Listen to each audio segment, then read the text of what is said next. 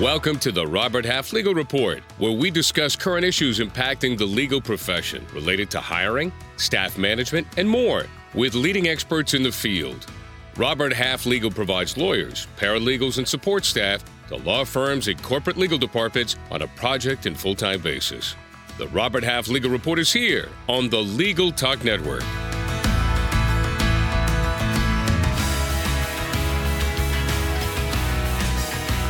Hello, everyone, and welcome. I'm Charles Volkert, Senior District President of Robert Half Legal and the host of our program. Our guest today is Judy Hissong, Principal at the Legal Leadership Institute and President of Nesso Strategies. Judy is a certified legal manager and an accredited executive coach. She consults, speaks, trains, and coaches on leadership development, strategic planning, workplace engagement, and other key business skills.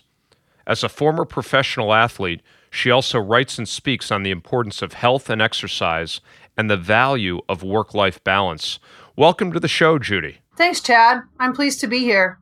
When I hear that introduction, I sound a little, I feel tired, I guess, is the way to say that. I'm often reminded of how much time I've been in the industry and the different places I've been. It's 2 decades of time, either managing law firms or partnering with them. And I'm very excited to be here and part of this conversation. Well, time does fly when we're having a good time, Judy. And again, thanks for joining me today. I know our audience is going to look forward to your expertise and advice as we move through the show. You know, today we're going to be discussing legal staff retention, why law firms and legal departments are increasingly focused on this topic, the key factors that legal professionals value in their work environment, and strategies legal organizations are using to engage, motivate, and retain employees. We're going to also explore legal staffing options that help address rising workloads, reduce employee stress, and enhance long-term retention efforts.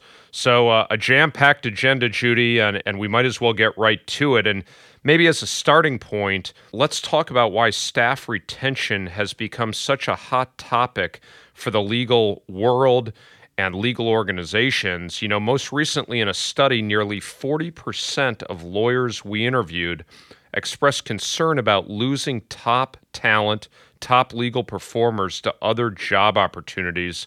And more than 60% of the lawyers also reported it's challenging to find skilled legal professionals today. Judy, what circumstances are you seeing driving these concerns? Well, I think far and away the biggest one is generational. We have a lot of very experienced, very seasoned folks in the industry, and then we have a lot of folks who are just entering. And the folks in the middle are not as large of a community. And so I think one of the biggest drivers or the biggest causes of that kind of concern is simply we don't have enough experience out there. Couple that with, there are a few other things that play into that in my mind. One of them is there's really a trend towards specialization. And I mean, I think for a second at the staff level, even the evolution of the legal secretary, which was a conversation you and I had a really long time ago now, the demand for their level of expertise is so different now than it used to be. And then at the attorney level, where there's so much transition, either in the mergers and acquisitions or in the lateral movement, it really has created concern about retention. Yeah, I couldn't agree more. I know our clients, it's a constant topic and one we actually address with them when they're looking for talent. We sort of take a step back and say, what could the firm, what could you all have done to retain top talent? Because if we find you somebody that fits your need, it's really important to get out of the gate quickly with a retention program. And so with the increasing demand for particular legal expertise and knowledge, we certainly are seeing more aggressive, to your point, merger and acquisitions, recruiting tactics from one firm to another. We know from experience that losing key talent not only adversely affects client service, but also the productivity of the organization and law firm. And it can impact morale as well as prompting other staff members to explore opportunities. What are you seeing the biggest impacts are in the legal space when it comes to retention? Well, first, I want to acknowledge you're spot on with that it becomes a domino effect at some level. And In fact, I've had this conversation just in the last couple of weeks about how do we retain our talent once we lose one key player and whoever that is. And so it's really the loss of knowledge can immediately equate to loss of finance with respect to business and books of business.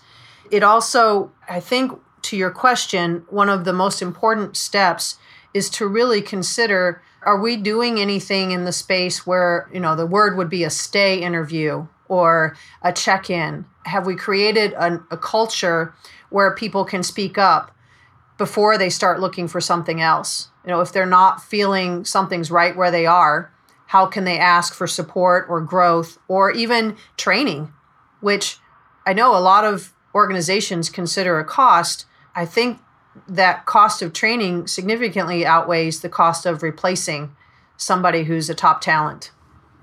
Well, I couldn't agree more. One of the interesting things that we see, Judy, in the marketplace right now is candidates coming to us saying, listen, I'm only getting an annual review or biannual review. Our top clients that are retaining their best people are literally having weekly, bi-weekly, or at least monthly type of career discussions, performance-related discussions with their folks within the firm or the corporate legal department, and they're retaining their top talent. So I think your points are really right on target. What factors beyond maybe more open communication or increased communication are you seeing from influencing retention within law firms or corporate legal departments? Well, I thank you. I was fortunate enough to fly on a plane not too long ago with a woman who I think, I'm going to guess, was in her mid-30s, and we struck up a conversation. She was on her way to meet her team. She works virtually, meet her team for her quarterly evaluation. And she is a senior level executive with Google, and she credits her promotions and quick growth in the company to the ability of her team giving her feedback. One of the things that we have not done well in the legal industry is allow feedback to be 365, right? So I'll feedback on myself first, and then I'll look at all levels around me and receive it. And that transition has happened in the corporate sector much more readily. And it's an opportunity for law firms. Now, I know some of the mega firms are starting to consider how they can do this. I don't know anybody that's doing it right now, but I've certainly had conversations with some of them to say, how could we roll this out? What would it look like? So when we're talking about top talent, if we're talking about at the staff level, we have to figure out ways to keep them engaged. And there's no requirement for promotion to set goals. How do we go about creating a path for our people to grow their skills? And an easy one in my mind is an example about the evolution of the legal secretary. And now a lot of organizations, a lot of law firms are operating in teams, corporate departments too. And the evolution into a team environment requires different skills because we're really talking about someone who's been dedicated to serve 1, 2, 3 people, prioritize their work, and is rewarded on the success of that relationship. When we shift into teams, we're now talking about rewarding someone who can delegate to other teammates when they're overloaded and who can step up and take from other people when overloaded. That's not been the place in the law firm for a long time. So there's a huge amount of potential there to grow skills, to engage people differently, and to retain them because they're very actively learning. Of course, compensation matters. I'm kind of leaving that as a foregone conclusion. Maybe I shouldn't. But these other things that will help people continue to grow is going to keep their engagement. And what we know about our youngest generation in the workforce is that they're looking to grow. So let's keep teaching them. Well, I couldn't agree more, Judy, and that growth doesn't have to come in the title. I think a lot of folks often think that it does. A lot of the other things we hear are continued work flexible type options. And one of the things that we say is that doesn't mean work less. It just means work from wherever you are, whenever you can, to make sure you get the job done. And I think a lot of people say work flexible means working even more because you always have that mobile device on and it's hard to put it off. Right. we've seen that explosion recently of creating new policies for that flexible work stuff, right? Yeah, I'm with you. Right. So, I found it very interesting in a Nesso Strategies blog entitled Rubber Meet Road, Road Meet Rubber, which I loved. You noted that within a space of a few weeks, you'd had significantly more conversations about firms losing top talent than in any of the recent years leading up to that. And you discussed how workplace or office culture plays into employee satisfaction. Can you provide our listeners some deeper dive or additional insights into that article? Sure, and thanks for bringing that up. I will say, even since that was published, I've had a couple more conversations about what we're doing and how can we do it. And I'll make it short and simple. Culture is created by what you reward. So to me, it's either aspirational or perspirational, and maybe I get that from my athletic background. Am I sweating in it right now, or am I aspiring to do it? I can lay down at night and dream of having a championship ring of any sport ever. To actually get up and go do the work is a different thing. And so when we get clear and we actually look around and say, one of my core values as a law firm, let's say I espouse this, is respect. Well, then am I doing that in all the corners? And I think right now an additional piece of that is very gender. There's a big gender push, right? So how are we treating our women versus our men in our legal settings? And diversity, which is coming partly from the corporate world, right? Corporate counsels are looking for diverse law firms to partner with. If I say the cornerstone of my culture is respect, and then I treat people differently, that's going to be problematic over time. Or if I say that my core value is respect, and then I opt out of things, depending on whether or not I quote unquote feel like it or want to be available, then I've got conflicting statements happening, and people aren't going to hang around for that.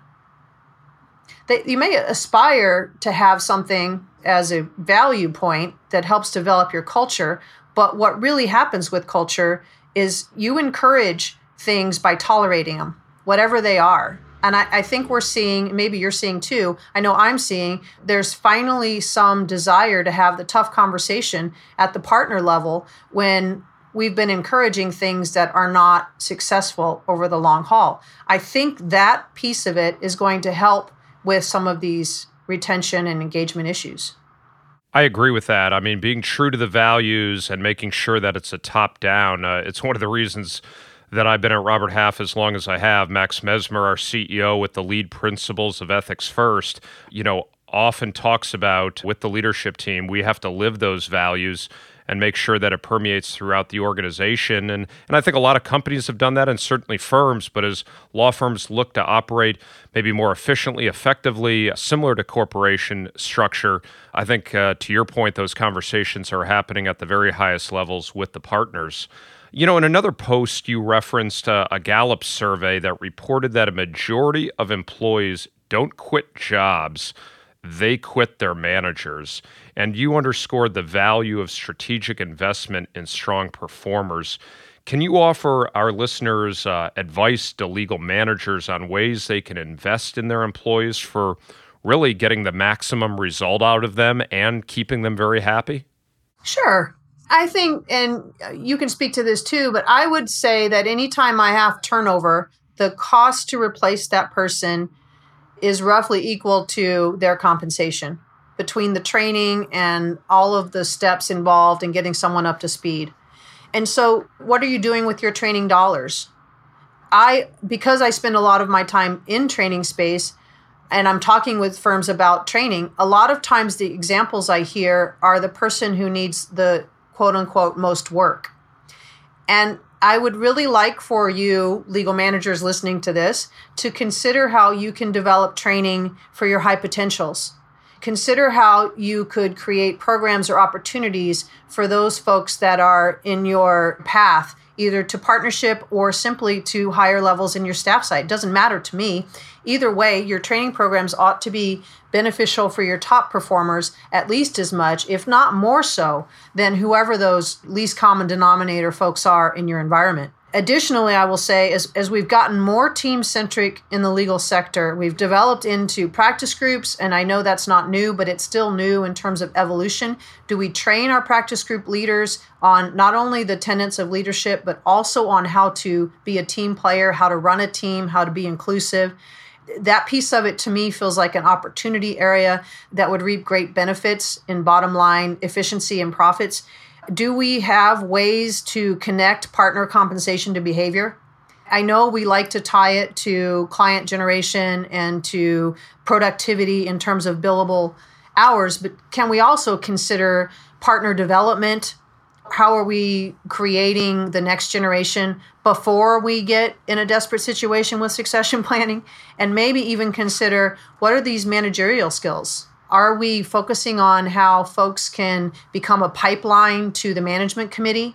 I think all of these are opportunities that don't have to take away from the bottom line. They're an investment in the future and create a nice path for the firm's success overall. Well, that's a great discussion, Judy, and we're going to dive into that a little bit deeper in the remaining part of the show, but now it's time for a quick break. To find, hire, and retain the best legal professionals, it's critical to have a sound hiring strategy in place.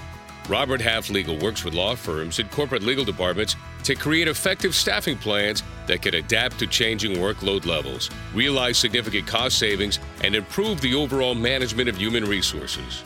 We offer a wide range of resources to assist hiring managers and job candidates, including our annual salary guide, industry-leading workplace research, and valuable interactive tools.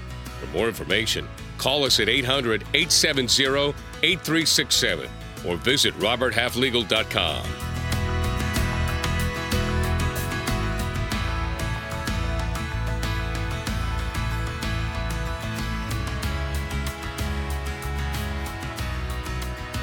Welcome back to the Robert Half Legal Report. I'm Chad Volkert, and joining me today is Judy Hissong, a certified legal manager and president of Nesso Strategies. Judy, before the break, we were talking about factors legal professionals value in their work environment and how workplace culture can significantly influence staff retention. Can you suggest ways that legal organizations can use this knowledge to engage and motivate employees and strengthen their long-term retention of their employees? Well, I think one of the pivotal points, and we touched on this briefly with respect to the flexible work that's now happening in the world, one of the pivotal points is building trust. And especially if I'm not face-to-face with you, how do we create strategies that allow for face-to-face for trust to happen? An email that I send to you generates a tiny bit of trust. And if it has typos, it erodes that trust.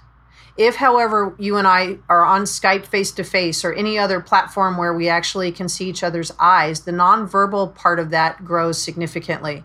So that's one element that we really need to think about, in my opinion.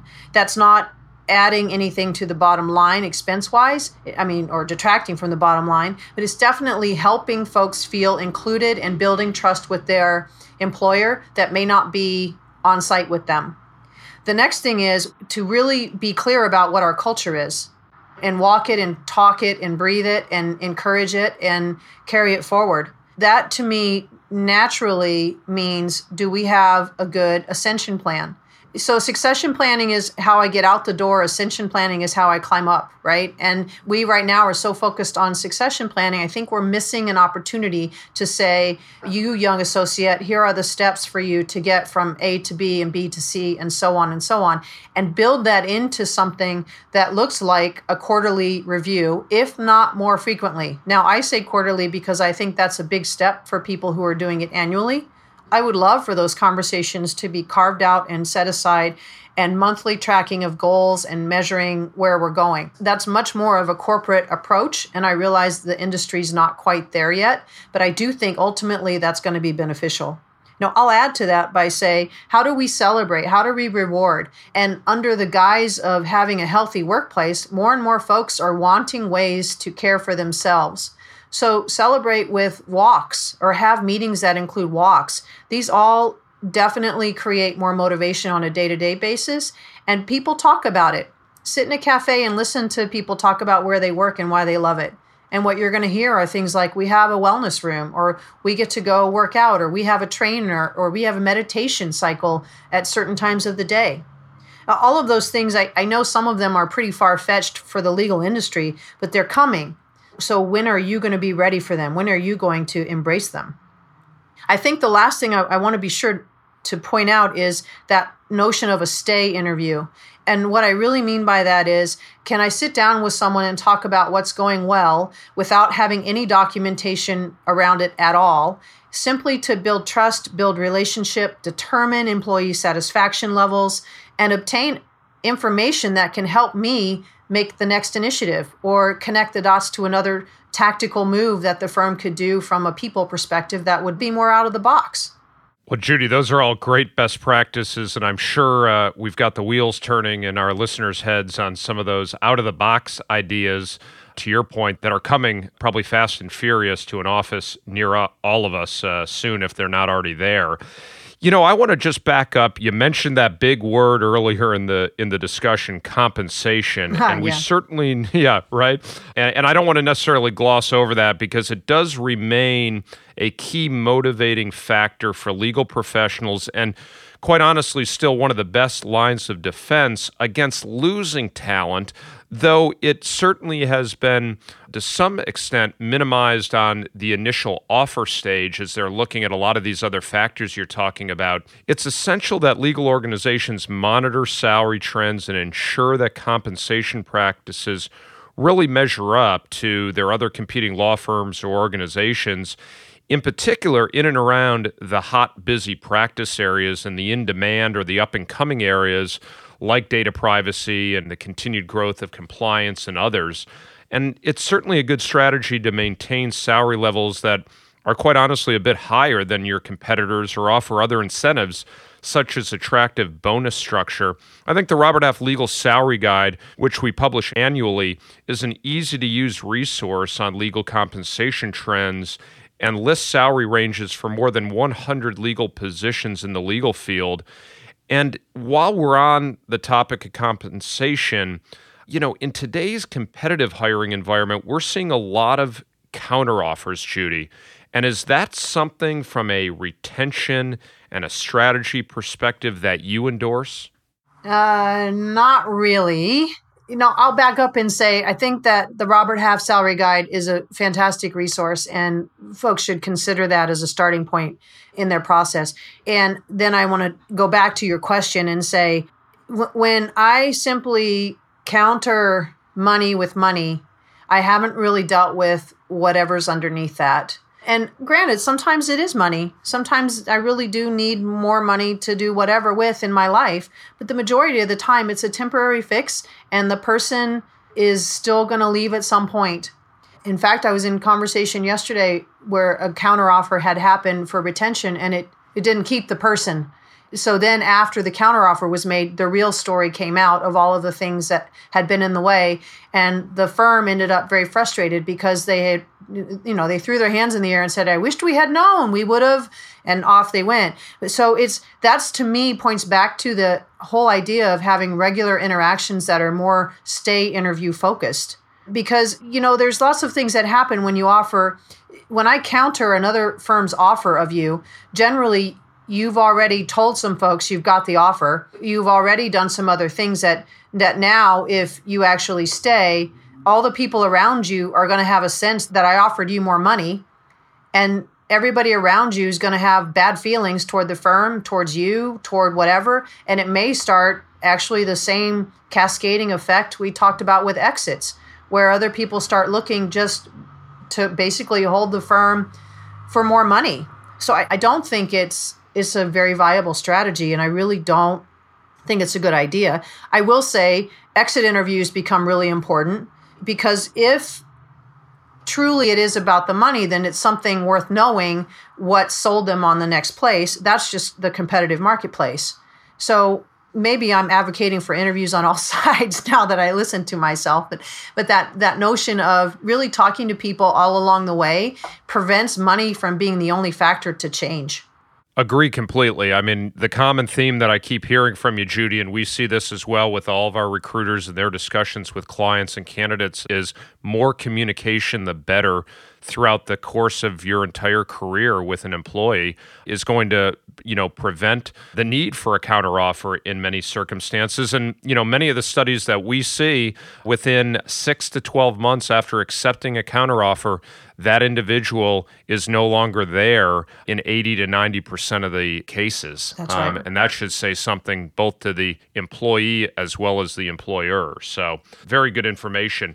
We consistently find in our research that long work days, obviously some of the pressures that go along with billable hours and managing client expectations are among the top stressors for legal professionals. Not only can stress impact productivity, it certainly can be a major factor, Judy, in an employee's decision to give notice. Can you make some suggestions to our audience on steps that legal organizations can take to reduce workplace stress and enhance morale? In listening to your comments, I think you hit on probably the biggest one, which is communication.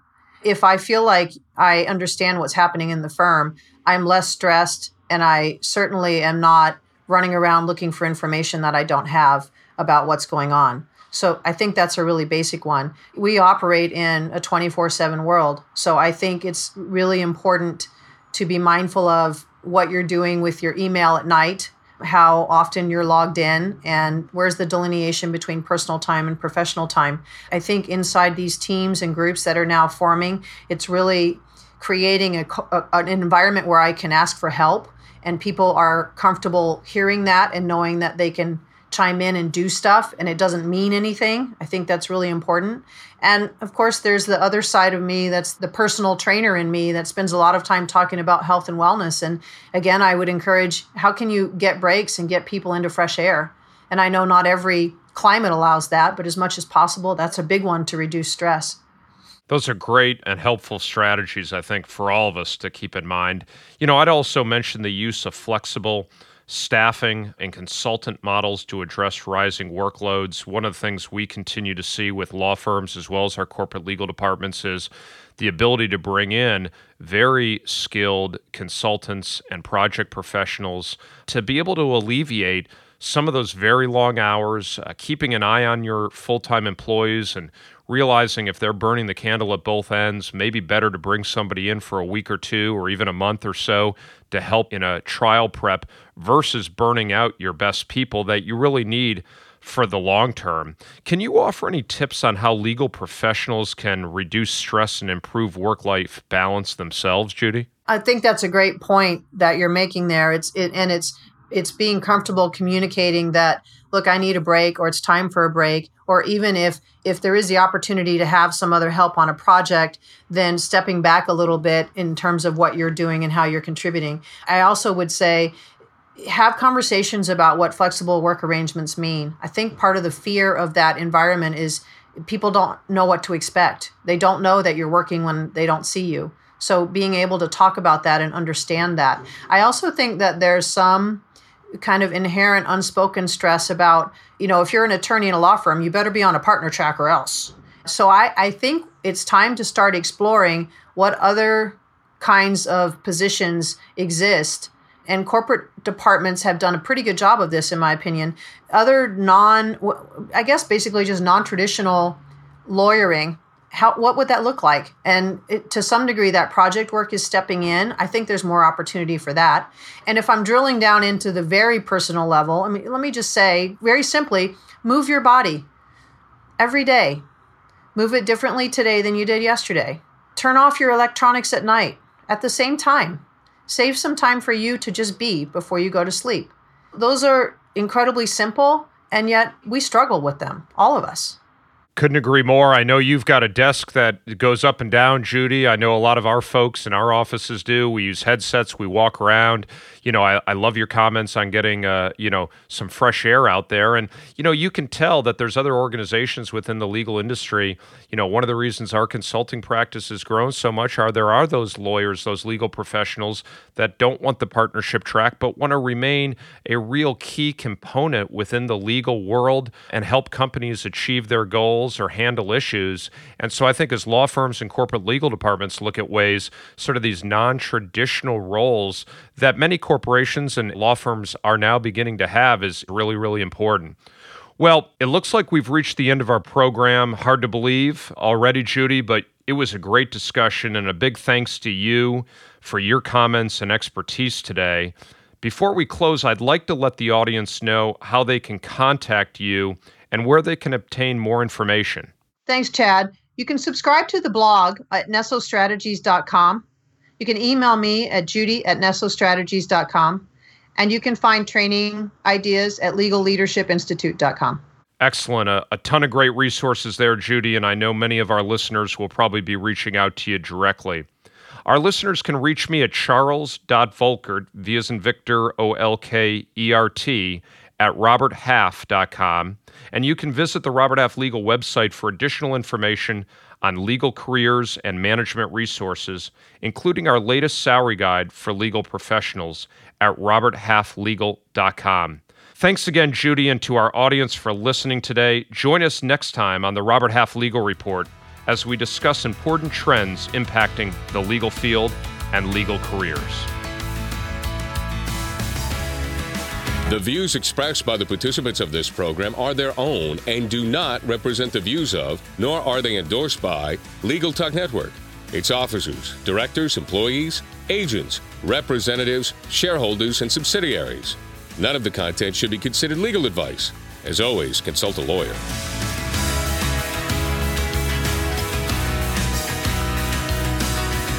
Thanks for listening to this podcast. Robert Half Legal connects the most highly skilled candidates with the best positions in the legal profession. Join us again for the latest information in the next edition of the Robert Half Legal Report here on the Legal Talk Network.